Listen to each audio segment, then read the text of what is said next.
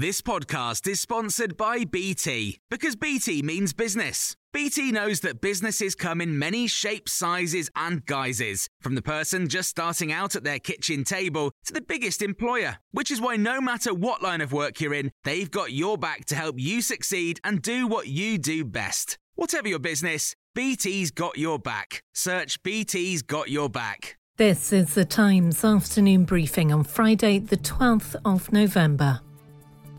A new draft of the deal that could be agreed at the Glasgow COP26 climate talks appears to have watered down its push for government requirements to reduce fossil fuel and coal use.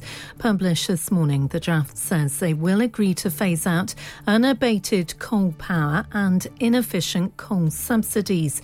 Environmental journalist Lucy Siegel told Times Radio Breakfast it does still go some way to addressing the concerns over fossil fuels. Although the language is weaker, the inclusion of fossil fuel and coal phase-outs was seen as quite a big moment in the first draft, and it wasn't at all certain that it would still be here. So I take the point that the language is weaker and there's been that shift of language, but it is still in there, and I think that does mean something. The draft agreement does include stronger language about helping and paying poorer countries to fight climate change.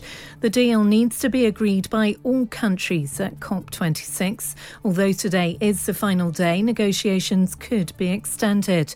Bob Ward is Director of Policy at the Grantham Institute on Climate Change and Environment. He told Times Radio that this draft proposal does still put pressure on countries such as Russia and China to meet the agreement. They have to demonstrate that they are efficient. And the fact is that because fossil fuel subsidies make it easier to release carbon dioxide into the atmosphere, they cannot be classified as efficient. So we may end up with arguments about it, but it's going to be very difficult for any country to argue that their subsidies are efficient.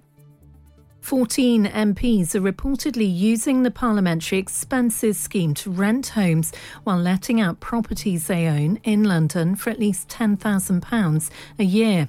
The Times reports that a loophole in the expenses system allows MPs to let their own homes while using taxpayers' money to rent another property in the capital. But if that is so, then that is not within the spirit of what is intended. Roger Gale, Conservative MP for North Thanet in Kent, said if the allegations are true, then it's unacceptable. It's plain wrong. It may be within the regulations, but it's wholly against the spirit of what is happening. The intention was not that you should rent one place and let out another. The intention was that you have to have, and you do have to have, a second base if you're a Member of Parliament. There's no doubt about that. You've got to go and sleep somewhere. Around 1,000 migrants crossed the Channel yesterday, a new record for a single day.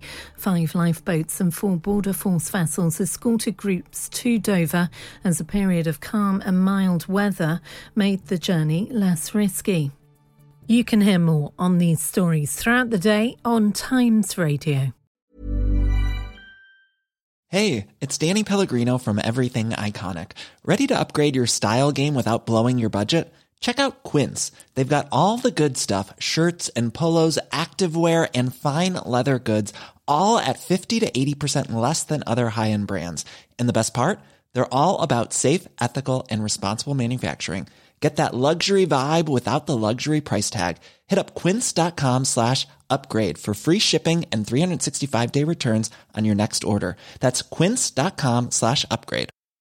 Hi, I'm Daniel, founder of Pretty Litter. Did you know cats tend to hide symptoms of sickness and pain? I learned this the hard way after losing my cat, Gingy. So I created Pretty Litter, a health monitoring litter that helps detect early signs of illness by changing colors, saving you money and potentially your cat's life. Pretty Litter is veterinarian developed, and it's the easiest way to keep tabs on your fur baby's health right at home. Go to prettylitter.com and use code ACAST for 20% off your first order and a free cat toy. Terms and conditions apply. See site for details.